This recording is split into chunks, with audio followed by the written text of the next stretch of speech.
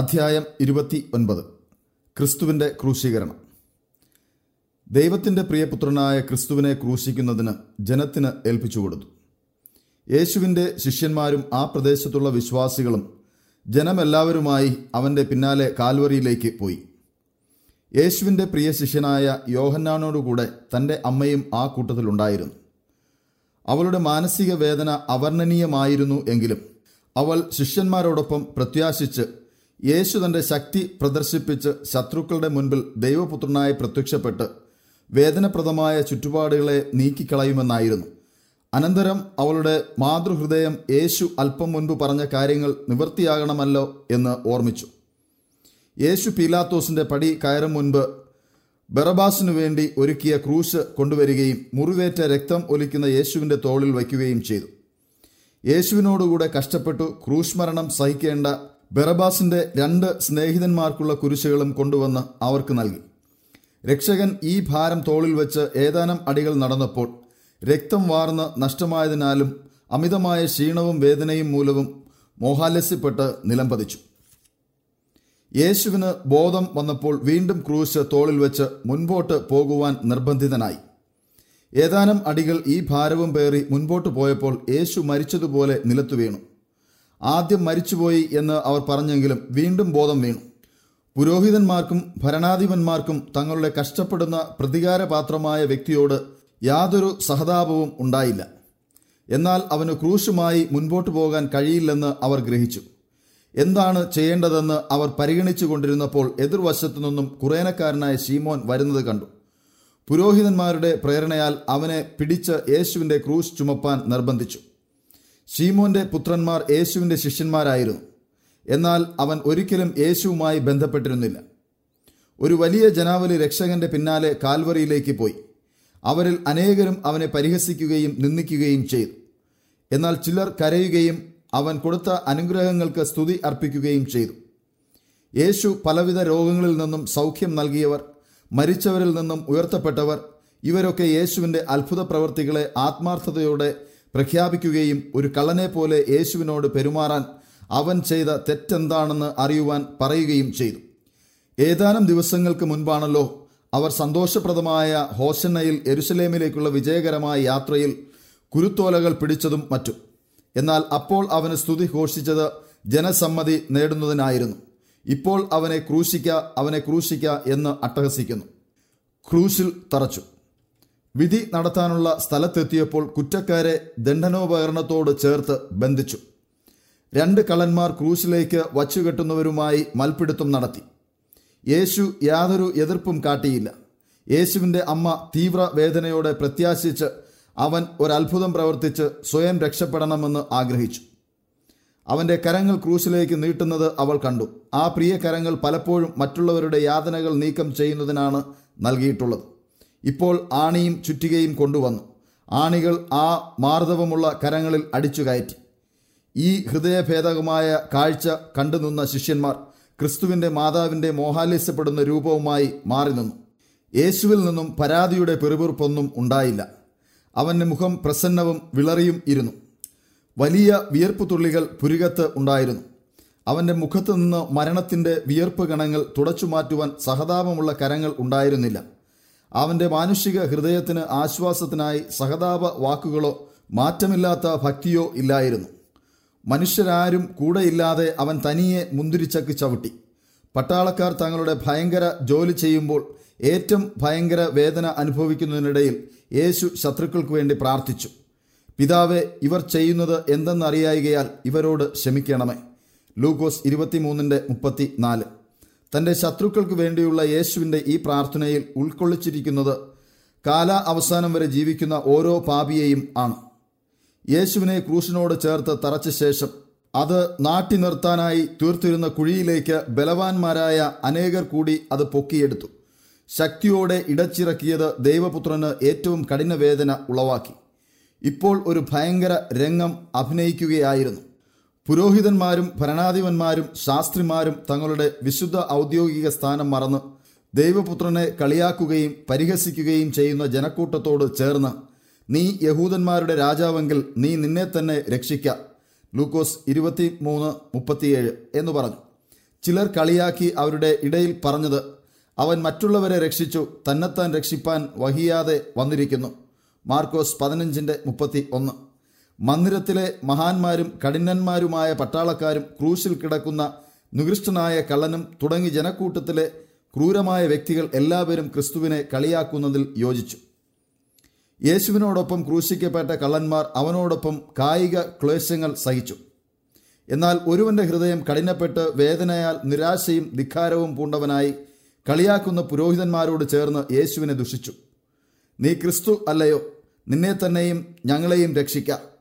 ലൂക്കോസ് 23:39. മറ്റേ കള്ളൻ ഹൃദയകാഠിന്യം പ്രാപിച്ച കുറ്റക്കാരൻ അല്ലായിരുന്നു. കുറ്റകൃത്യങ്ങളിൽ തൻ്റെ പങ്കാളിയായിരുന്നവനെ ശാസിച്ചു. സമശിക്ഷാവിധിയിൽ ആയിട്ടും നീ ദൈവത്തെ ഭയപ്പെടുന്നില്ലയോ? നാമോ ന്യായമായിട്ടുള്ള ശിക്ഷ അനുഭവിക്കുന്നു. നാം പ്രവർത്തിച്ചതിന് യോഗ്യമായതല്ലോ കിട്ടുന്നത്. ഇവനോ അരുതാത്തതൊന്നും ചെയ്തിട്ടില്ല. ലൂക്കോസ് 23:40-41. അവൻ്റെ ഹൃദയം ക്രിസ്തുവിലേക്ക് തിരിഞ്ഞു. അവൻ്റെ മനസ്സിൽ സ്വർഗീയ പ്രകാശം അധികമായി പ്രസരിച്ചു. മുറിവേറ്റ് നിന്ദിക്കപ്പെട്ട് ക്രൂശിൽ കിടക്കുന്ന യേശുവിൽ തൻ്റെ ഏക പ്രത്യാശയായ വീണ്ടെടുപ്പുകാരനെ അവൻ ദർശിച്ചു. തൻ്റെ എളിയ വിശ്വാസത്തോടെ അവൻ അഭ്യർത്ഥിച്ചു, യേശുവെ, നീ രാജ്യത്വം പ്രാപിച്ചു വരുമ്പോൾ എന്നെയും ഓർത്തുകൊള്ളണമേ. യേശു അവനോട്, നീ എന്നോടുകൂടെ പരദീസയിൽ ഇരിക്കുമെന്ന് ഇന്ന് സത്യമായിട്ട് നിന്നോട് പറയുന്നു എന്ന് പറഞ്ഞു. ലൂക്കോസ് 23:43. കായികവും മാനസികവുമായ അതിവേദനയിലായിരിക്കുമ്പോഴും പശ്ചാത്തപിക്കുന്ന ആത്മാവിനെ വിശ്വാസത്തിലേക്ക് പ്രോത്സാഹിപ്പിക്കുന്ന യേശുവിൻ്റെ അതിരുറ്റ സ്നേഹത്തെ സ്വർഗീയ ദൂതൻ അത്ഭുതത്തോടെ വീക്ഷിച്ചു.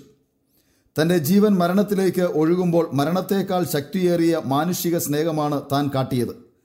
കാൽവറിയിലെ രംഗങ്ങൾക്ക് സാക്ഷ്യം വഹിച്ച അനേകരും പിന്നീട് ക്രിസ്തുവിൽ വിശ്വസിച്ചു.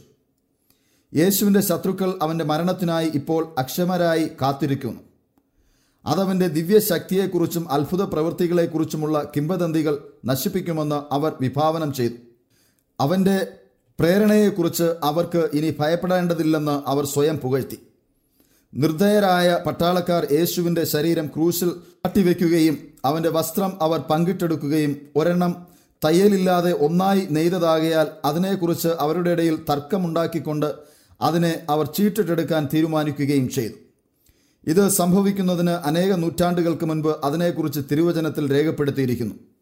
നായ്ക്കൾ എന്നെ വളഞ്ഞു, ദുഷ്ടന്മാരുടെ കൂട്ടം എന്നെ ചുറ്റിയിരിക്കുന്നു. അവർ എൻ്റെ കൈകളെയും കാലുകളെയും തുളച്ചു, എൻ്റെ വസ്ത്രം അവർ പങ്കിട്ടെടുത്തു, എൻ്റെ അങ്കിക്കായി അവർ ചീട്ടിടുന്നു. സങ്കീർത്തനം 22:16-18. പുത്രോചിതമായ ഒരു സ്നേഹത്തിൻ്റെ പാഠം. തൻ്റെ മരണം കാണാൻ വന്നുകൂടിയ ജനങ്ങൾക്കിടയിൽ യേശു നോക്കിയപ്പോൾ ക്രൂശിൻ്റെ ചുവട്ടിൽ തൻ്റെ അമ്മയായ മറിയയും സഹായത്തിന് യോഹന്നാനും നിൽക്കുന്നത് കണ്ടു. തൻ്റെ പുത്രനിൽ നിന്ന് അധിക സമയം പിരിഞ്ഞിരിക്കാൻ കഴിയാതെ ഈ ഭയങ്കര ദൃശ്യത്തിലേക്ക് അവൾ മടങ്ങി വന്നു. യേശുവിൻ്റെ അവസാന പാഠം തൻ്റെ പുത്രോചിതമായ സ്നേഹമായിരുന്നു. സങ്കടം നിറഞ്ഞു നിൽക്കുന്ന തൻ്റെ മാതാവിൻ്റെ മുഖത്ത് യേശു നോക്കി. പിന്നെ യോഹന്നാനെയും നോക്കി. എന്നിട്ട്, സ്ത്രീയെ, ഇതാ നിന്റെ മകൻ എന്ന് അമ്മയോട് പറഞ്ഞു. പിന്നെ ശിഷ്യനോട്, ഇതാ നിന്റെ അമ്മ എന്നും പറഞ്ഞു. യോഹന്നാൻ 19:27. യേശുവിൻ്റെ വാക്കുകൾ യോഹന്നാൻ ശരിയായി ഗ്രഹിച്ചു. തന്നിൽ ഫലമേൽപ്പിച്ച ഉത്തരവാദിത്വവും അവൻ മനസ്സിലാക്കി. ഏറ്റവും ഭയങ്കരമായ കാൽവറിയിലെ ദൃശ്യത്തിൽ നിന്നും ക്രിസ്തുവിൻ്റെ അമ്മയെ ഉടനെ തന്നെ മാറ്റി. ആ സമയം മുതൽ ഉത്തരവാദിത്വമുള്ള ഒരു മകനെ പോലെ അവളെ തൻ്റെ വീട്ടിൽ കൈക്കൊള്ളുകയും പരിചരിക്കുകയും ചെയ്തു. ക്രിസ്തുവിൻ്റെ പുത്രോചിതമായ സ്നേഹത്തിൻ്റെ പരിപൂർണ മാതൃക കാലപ്പഴക്കത്തിൽ മങ്ങലേൽക്കാതെ എന്നും പ്രകാശിക്കുന്നു. അതിവേദനയും ക്ലേശവും സഹിക്കുന്നതിനിടയിൽ തൻ്റെ മാതാവിനെ വിസ്മരിക്കാതെ അവളുടെ ഭാവിക്ക് വേണ്ടതൊക്കെയും ചെയ്തു. ക്രിസ്തുവിൻ്റെ ഭൗമിക ജീവിതം ദൗത്യം ഇപ്പോൾ മിക്കവാറും തീർന്നു. അവൻ്റെ നാക്ക് ദാഹം കൊണ്ടുണങ്ങി. എന്നിട്ട് പറഞ്ഞു, എനിക്ക് ദാഹിക്കുന്നു. കയ്പ് കലർത്തിയ വിനാഗിരി ഒരു സ്പഞ്ചിൽ നിറച്ച് അവന് കുടിപ്പാൻ കൊടുത്തു. അവനത് രുചിച്ചിട്ട് നിരസിച്ചു. ഇപ്പോൾ ജീവന്റെയും മഹത്വത്തിൻ്റെയും ഉടയവനായ കർത്താവ് മനുഷ്യവർഗത്തിന് പകരക്കാരനായി മരിക്കുകയായിരുന്നു. പാപത്തെക്കുറിച്ചുള്ള ബോധമായിരുന്നു മനുഷ്യൻ്റെ പകരക്കാരനെന്ന നിലയിൽ പിതാവിൻ്റെ കോപം അവൻ്റെ മേൽ വരുത്തിയത്. ആ പാനപാത്രം കൈപ്പോടെ കുടിച്ച് ദൈവപുത്രൻ്റെ ഹൃദയം പൊട്ടി. മനുഷ്യൻ്റെ പകരക്കാരനും ജാമ്യവും എന്ന നിലയിൽ മനുഷ്യരുടെ പാപമെല്ലാം ക്രിസ്തുവിന്മേൽ ചുമത്തി. ന്യായപ്രമാണത്തിൻ്റെ ശാപത്തിൽ നിന്ന് അവരെ വീണ്ടെടുക്കാൻ അവനെ പാപിയായി കണക്കാക്കി. ആദാം മുതൽ എല്ലാ കാലത്തുമുള്ള അവൻ്റെ ഓരോ പിൻഗാമിയുടെയും പാപം അവൻ്റെ ഹൃദയത്തെ ഭയപ്പെടുത്തുകയും ദൈവ കോപവും പാപത്തിനെതിരായുള്ള ദൈവത്തിൻ്റെ അതിഭയങ്കര പ്രകടനവും ദൈവപുത്രൻ്റെ മനസ്സിൽ സംഭ്രമം ഉളവാക്കുകയും ചെയ്തു. ഇത്ര തീവ്ര മാനസിക വേദനയുടെ വേളയിൽ ദൈവം തന്നെ മുഖം രക്ഷകനിൽ നിന്നും പിന്തിരിച്ചിരിക്കുന്നതിലുള്ള സങ്കടം ഹൃദയഭേദകമായത് പൂർണ്ണമായി ഗ്രഹിപ്പാൻ ഒരു മനുഷ്യനും സാധ്യമല്ല. ദൈവപുത്രൻ ക്രൂശിൽ സഹിച്ച മാനസിക യാതന, തലയിൽ നിന്ന് കൈകാലുകളിൽ നിന്നും ഒഴുകിയ രക്തത്തുള്ളികൾ, തൻ്റെ ശരീരത്തെ ഉലച്ച സംക്ഷോഭം, തന്നിൽ നിന്നും പിതാവ് മുഖം തിരച്ചു കളഞ്ഞതിലുള്ള അവർണ്ണനീയ ക്ലേശം, ഇതെല്ലാം മനുഷ്യനോട് പറയുന്നത് അവനോടുള്ള സ്നേഹം മൂലമാണ്. ദൈവപുത്രൻ ഹീനമായ കുറ്റകൃത്യങ്ങൾക്കുള്ള ശിക്ഷ തൻ്റെ മേൽ ചുമത്തുന്നതിന് സമ്മതിച്ചത് എന്ന് നമുക്ക് വേണ്ടിയാണ്. മരണത്തിൻ്റെ ആധിപത്യം നശിപ്പിച്ച് പരദീസയുടെയും നിത്യജീവന്റെയും കവാടം തുറന്നത് നിനക്കായിട്ടാണ്. അവൻ്റെ വചനത്താൽ ശോഭിച്ച കടലിനെ ശാന്തമാക്കി. കടലിന്മേൽ അവൻ നടന്നു, സാത്താൻ നടുങ്ങുവാൻ ഇടയാക്കി. അവൻ്റെ സ്പർശനത്താൽ രോഗങ്ങൾ അപ്രത്യക്ഷമായി. മരിച്ചവരെ ഉയർപ്പിച്ചു. അന്ധൻ്റെ കണ്ണു തുറന്നു. ക്രൂശിന്മേൽ സ്വയം അവസാന ബലി അർപ്പിച്ചു. ഇതൊക്കെയും മനുഷ്യനു വേണ്ടിയാണ്. അവൻ പാപ പരിഹാരകൻ എന്ന നിലയിൽ കുറ്റകൃത്യങ്ങൾക്കു വേണ്ടി ശിക്ഷാവിധി സഹിക്കുന്നു. മനുഷ്യനു വേണ്ടി പാപവാഹകനായി സാത്താൻ അവൻ്റെ ഘോര പരീക്ഷകളാൽ യേശുവിൻ്റെ ഹൃദയത്തെ ഞെരുക്കി അവൻ്റെ സന്നിധിയിൽ ഏറ്റവും വെറുപ്പുള്ള പാപം അവൻ്റെ മേൽ കുന്നിച്ചു. ഭാരം കൊണ്ട് അവൻ ഞെരുങ്ങുമാറാക്കി. ഈ ഭയങ്കര സമയത്ത് മനുഷ്യത്വം നടുങ്ങി. മനുഷ്യപുത്രൻ്റെ ഗത്യന്തരമില്ലാത്ത യാതന ദൈവദൂതന്മാർ അത്ഭുതത്തോടെ വീക്ഷിച്ചു. ശാരീരിക വേദനയേക്കാൾ വളരെ അധികമായിരുന്നു മാനസിക വേദനയാൽ കായിക വേദന അറിഞ്ഞില്ല. സ്വർഗീയ സൈന്യം ഈ ഭയാനകരമായ ദൃശ്യത്തിൽ നിന്നും തങ്ങളുടെ മുഖം മറച്ചു കളഞ്ഞു. പ്രകൃതിയുടെ ഉടയവൻ നിന്ദിക്കപ്പെട്ടു മരിക്കുമ്പോൾ അത് സഹതാപം പ്രകടിപ്പിച്ചു. സൂര്യൻ ഈ ഭയങ്കര ദൃശ്യത്തിലേക്ക് നോക്കുവാൻ നിരസിച്ചു. മധ്യാഹ്നത്തിൽ സൂര്യൻ അതിൻ്റെ പ്രഭയേറിയ പ്രകാശരശ്മിയാൽ ഭൂമിയെ പ്രകാശിപ്പിച്ചിരുന്നത് പെട്ടെന്ന് മറച്ചു കളയപ്പെടുന്നതായി തോന്നി. ക്രൂശിനെയും അതിൻ്റെ പരിസരത്തെയും ഒരു ചരമാവരണം പോലെ പരിപൂർണ അന്ധകാരത്താൽ മൂടി. അന്ധകാരം 3 മണിക്കൂർ നീണ്ടുനിന്നു. 9-ാം മണി നേരത്തേക്ക് ഘോര അന്ധകാരം ജനങ്ങളിൽ നിന്ന് മാറി. എന്നാൽ രക്ഷകനെ അത് ആവരണം ചെയ്തിരുന്നു. യേശു ക്രൂശിൽ കിടന്നപ്പോൾ ശോഭിച്ച ഇടിമിന്നൽ അവനിലേക്ക് വീശി എറിയുന്നത് പോലെ തോന്നി. അപ്പോൾ യേശു, എൻ്റെ ദൈവമേ, എൻ്റെ ദൈവമേ, നീ എന്നെ കൈവിട്ടത് എന്ത് എന്നർത്ഥമുള്ള ഏലോഹി ഏലോഹി ലമ്മ സബ്താനി എന്ന അത്യുച്ചത്തിൽ നിലവിളിച്ചു. മർക്കോസ് 15:34. നിവർത്തിയായി. ഈ ഭയങ്കരമായ ദൃശ്യത്തിൻ്റെ അവസാനത്തിനായി ജനം ശാന്തരായി കാത്തുനിന്നു. വീണ്ടും സൂര്യൻ പ്രകാശിക്കുന്നു. എന്നാൽ ക്രൂശ് അന്ധകാരവൃതമാകുന്നു. പെട്ടെന്ന് ക്രൂശിൽ നിന്ന് ഇരുട്ട് മാറ്റപ്പെട്ടു. കാഹളനാദം പോലെ വ്യക്തമായി അവൻ്റെ കരച്ചിൽ പ്രപഞ്ചം മുഴുവൻ പ്രതിധ്വനിച്ചു എന്ന് തോന്നുന്നു. നിവർത്തിയായി. യേശു അത്യുച്ചത്തിൽ, പിതാവേ, ഞാൻ എൻ്റെ ആത്മാവിനെ തൃക്കൈയിൽ ഏൽപ്പിക്കുന്നു എന്ന് നിലവിളിച്ചു പറഞ്ഞു. ലൂക്കോസ് 23:46. ഒരു പ്രകാശം ക്രൂശിന് ചുറ്റും ഉണ്ടായി. സൂര്യനെ പോലെ രക്ഷകന്റെ മുഖം മഹത്വകരമായി പ്രകാശിച്ചു. അവൻ നെഞ്ചിലേക്ക് തല ചായ്ച്ച് മരിച്ചു. ക്രിസ്തു മരിച്ച നിമിഷത്തിൽ ദേവാലയത്തിൽ വിശുദ്ധ സ്ഥലത്തെയും അതിപരിശുദ്ധ സ്ഥലത്തെയും വേർതിരിക്കുന്ന തിരശീലയ്ക്ക് അടുത്ത് പുരോഹിതന്മാർ ശുശ്രൂഷ നടത്തിക്കൊണ്ടിരുന്നു. അവരുടെ താഴെയുള്ള ഭൂമി വിറയ്ക്കുന്നതായി അവർക്ക് തോന്നി. പെട്ടെന്ന് ദൈവാലയത്തിൽ തിരശീല നടുവെ മുകൾ തൊട്ട് അടിവരെ 2ആയി ചീന്തിപ്പോയി. ഇത് ആണ്ടുതോറും പുതിയത് മാറിയിടുന്നതിനാൽ വളരെ ബലവത്തായിരുന്നു. ബെൽഷസ്സറുടെ ഭിത്തിയിൽ എഴുതിയ രക്തരഹിതമായ കൈ തന്നെയാണ് ഈ തിരശീല ചിന്തിയത്. യേശു വന്നതിൻ്റെ ഉദ്ദേശം പൂർത്തിയാകാതെ താൻ മരിച്ചില്ല. തൻ്റെ അവസാനത്തെ ശ്വാസത്തോടെ ഉച്ചത്തിൽ പറഞ്ഞു, നിവർത്തിയായി.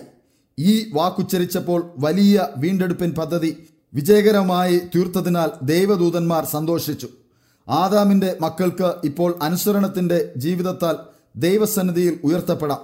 സാത്താനെ പരാജയപ്പെടുത്തുകയും അവൻ്റെ രാജ്യത്വം നഷ്ടമായി എന്ന് അവന് മനസ്സിലാക്കുകയും ചെയ്തു. സംസ്കാരം. തൻ്റെ പ്രിയപ്പെട്ട യജമാനൻ്റെ ശരീരത്തെ സംബന്ധിച്ച് എന്ത് ചെയ്യണമെന്നറിയാതെ യോഹന്നാൻ വിഷമിച്ചു. മാന്യമല്ലാത്ത ഒരു സംസ്കാര സ്ഥലത്തേക്ക് യേശുവിൻ്റെ ശരീരം മുരടന്മാരും നിർദ്ധയരുമായ പട്ടാളക്കാർ സംസ്കരിക്കുന്നതിനെ പറ്റിയുള്ള ചിന്തയിൽ അവൻ നടുങ്ങി. യഹൂദ നേതാക്കളിൽ നിന്നും പീലാത്തോസിൽ നിന്നും സഹായമൊന്നും ലഭിക്കുകയില്ലെന്നും അവൻ അറിയാമായിരുന്നു. എന്നാൽ യോസേഫും നിക്കോദീമോസും ഈ അടിയന്തരാവസ്ഥയിൽ മുൻപോട്ട് വന്നു. അവർ ഇരുവരും സൻഹെദ്രിൻ സംഘത്തിലെ അംഗങ്ങളും പീലാത്തോസുമായി പരിചയമുള്ളവരും ആയിരുന്നു. അവർ ധനവാന്മാരും നല്ല ജനസമ്മതി ഉള്ളവരും ആയിരുന്നു. യേശുവിൻ്റെ ശരീരത്തെ മാന്യമായി സംസ്കരിക്കണമെന്ന് അവർ തീരുമാനിച്ചു. യോസഫ് ധൈര്യമായി പീലാത്തോസിന്റെ അടുക്കൽ ചെന്ന് യേശുവിൻ്റെ ശരീരം സംസ്കരിക്കുന്നതിനായി നൽകാൻ അഭ്യർത്ഥിച്ചു. ക്രിസ്തുവിൻ്റെ ശരീരം യോസഫിന് നൽകുവാൻ പീലാത്തോസ് ഒരു ഉദ്യോഗസ്ഥന് കൽപ്പന കൊടുത്തു. തൻ്റെ പ്രിയ ഗുരുവിൻ്റെ ഭൗതിക അവശിഷ്ടത്തിന് എന്ത് സംഭവിക്കുമെന്ന് ഉത്കണ്ഠാകുലനായ പ്രിയ ശിഷ്യനായ യോഹന്നാൻ വിഷമത്തിലായപ്പോൾ അരിമത്യക്കാരനായ യോസഫ് ഗവർണറിൽ നിന്ന് ലഭിച്ച അധികാരപത്രവുമായി വന്ന് നിക്കോദീമോസ് യോസഫിൻ്റെ പീലാത്തോസുമായുള്ള അഭിമുഖത്തിൽ ഫലം അറിയുവാൻ കാത്തിരിക്കുകയായിരുന്നു. അപ്പോൾ നിക്കോദീമോസ് ഏകദേശം 100 റാത്തൽ മൂറും അകിലും കൊണ്ടുള്ള ഒരു സുഗന്ധക്കൂട്ട് കൊണ്ട് വന്നു. യെരുശലേമിൽ ഏറ്റവും മാന്യമായ വ്യക്തിക്ക് പോലും മരണത്തിൽ ഇത്ര ബഹുമാനം കിട്ടാൻ സാധ്യമല്ല. അവരുടെ സ്വന്തം കരങ്ങൾ കൊണ്ട് ഭക്തിയോടെ സാവധാനത്തിൽ യേശുവിൻ്റെ ശരീരം ക്രൂശിൽ നിന്ന് നീക്കം ചെയ്തു. മുറിവേറ്റ് ഛിന്നഭിന്നമായ ശരീരത്തിൽ നോക്കിയപ്പോൾ അവരുടെ സഹതാപ ബാഷ്പം പെട്ടെന്ന് വീണുകൊണ്ടിരുന്നു. വളരെ സൂക്ഷ്മതയോടെ ശരീരം കുളിപ്പിച്ച് രക്തക്കറയൊക്കെയും നീക്കം ചെയ്തു. യോസഫിന് പാറയിൽ കുഴിച്ചിട്ടുള്ള ഒരു കല്ലറ ഉണ്ടായിരുന്നു. അത് സ്വന്തം ആവശ്യത്തിന് നിർമ്മിച്ചിട്ടുള്ളതും കാൽവരിക്ക് സമീപവും ആയിരുന്നു. അവൻ അത് യേശുവിൻ്റെ കല്ലറയാക്കി ഒരുക്കി.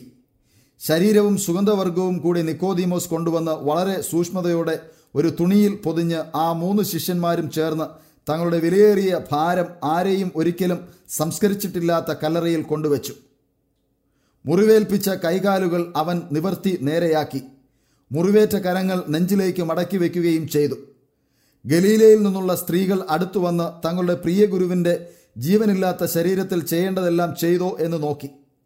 ശവകുടീരത്തിൻ്റെ വാതിൽക്കൽ ഒരു വലിയ ഭാരമേറിയ കല്ല് ഉരുട്ടി വയ്ക്കുകയും ദൈവപുത്രൻ അവിടെ വിശ്രമിക്കാൻ വെച്ചിട്ട് പോവുകയും ചെയ്തു. സ്ത്രീകൾ അവസാനം വരെ ക്രൂശിങ്കൽ ഉണ്ടായിരുന്നു. കല്ലറയ്ക്കലും അവസാനം വരെ അവർ ഉണ്ടായിരുന്നു. യഹൂദ ഭരണകർത്താക്കൾ ദൈവപുത്രനെ കൊല്ലുക എന്നുള്ള പൈശാചിക ലക്ഷ്യം നിറവേറ്റിയെങ്കിലും അവരുടെ ഭയശങ്കകൾ ശമിച്ചിട്ടില്ലായിരുന്നു. ക്രിസ്തുവിനോടുള്ള അസൂയയും ശമിച്ചില്ല. പ്രതികാരം സാധിച്ചതിലുള്ള സന്തോഷവും യോസഫിൻ്റെ കല്ലറയിൽ കിടക്കുന്ന ശരീരം വീണ്ടും ജീവനുള്ളതായി തീരും എന്നുള്ള ഭയവും എപ്പോഴും അവർക്കുണ്ടായിരുന്നു. മഹാപുരോഹിതന്മാരും പരീശന്മാരും പീലാത്തോസിൻ്റെ അടുക്കൽ ചെന്ന് ഇപ്രകാരം പറഞ്ഞു: യജമാനനെ, ആ ചതിയൻ ജീവനോടെ ഇരിക്കുമ്പോൾ 3 നാൾ കഴിഞ്ഞിട്ട് ഞാൻ ഉയർത്തെഴുന്നേൽക്കും എന്ന് പറഞ്ഞ പ്രകാരം ഞങ്ങൾക്ക് ഓർമ്മ വന്നു. അതുകൊണ്ട് അവൻ്റെ ശിഷ്യന്മാർ ചെന്ന് അവനെ മോഷ്ടിച്ചിട്ട് അവൻ മരിച്ചവരുടെ ഇടയിൽ നിന്ന് ഉയർത്തെഴുന്നേറ്റ് എന്ന് ജനത്തോട് പറയുകയും ഒടുവിലത്തെ ചതിവ് മുമ്പിലത്തതിനേക്കാളും വിഷമമായി തീരുകയും ചെയ്യാതിരിക്കേണ്ടതിന് 3-ാം നാൾ വരെ കല്ലറ ഉറപ്പാക്കാൻ കൽപ്പിക്കാം. മത്തായി 27:63 മുതൽ 64 വരെ.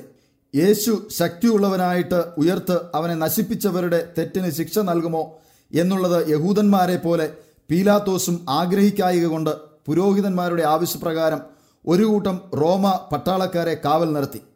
പീലാത്തോസ് അവരോട്: കാവൽക്കൂട്ടത്തെ തരാം, പോയി നിങ്ങളാൽ ആവുന്നിടത്തോളം ഉറപ്പ് വരുത്തുവിൻ എന്ന് പറഞ്ഞു.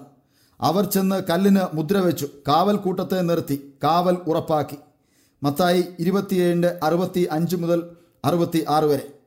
യേശുവിൻ്റെ കല്ലറയ്ക്ക് അപ്രകാരം ഒരു കാവൽ ഉണ്ടായിരിക്കേണ്ടതിൻ്റെ മേന്മ യഹൂദന്മാർ മനസ്സിലാക്കി. അവർ അതിൻ്റെ വാതിൽ മൂടിയിരുന്ന കല്ലിന് ഒരു മുദ്ര വെച്ചു. തന്മൂലം യേശുവിൻ്റെ ശരീരത്തെ സംബന്ധിച്ച് ശിഷ്യന്മാർ എന്തെങ്കിലും വഞ്ചന കാട്ടിയാൽ അതിന് കേടുവരാതെ സാധ്യമല്ല. എന്നാൽ അവരുടെ സകല പദ്ധതികളും മുൻകരുതലുകളും എല്ലാം ഉയർപ്പിൻ്റെ വിജയത്തിനും പൂർണ്ണതയ്ക്കും സത്യം സ്ഥാപിതമാക്കുന്നതിനും മാത്രമേ ഉപകരിച്ചുള്ളൂ.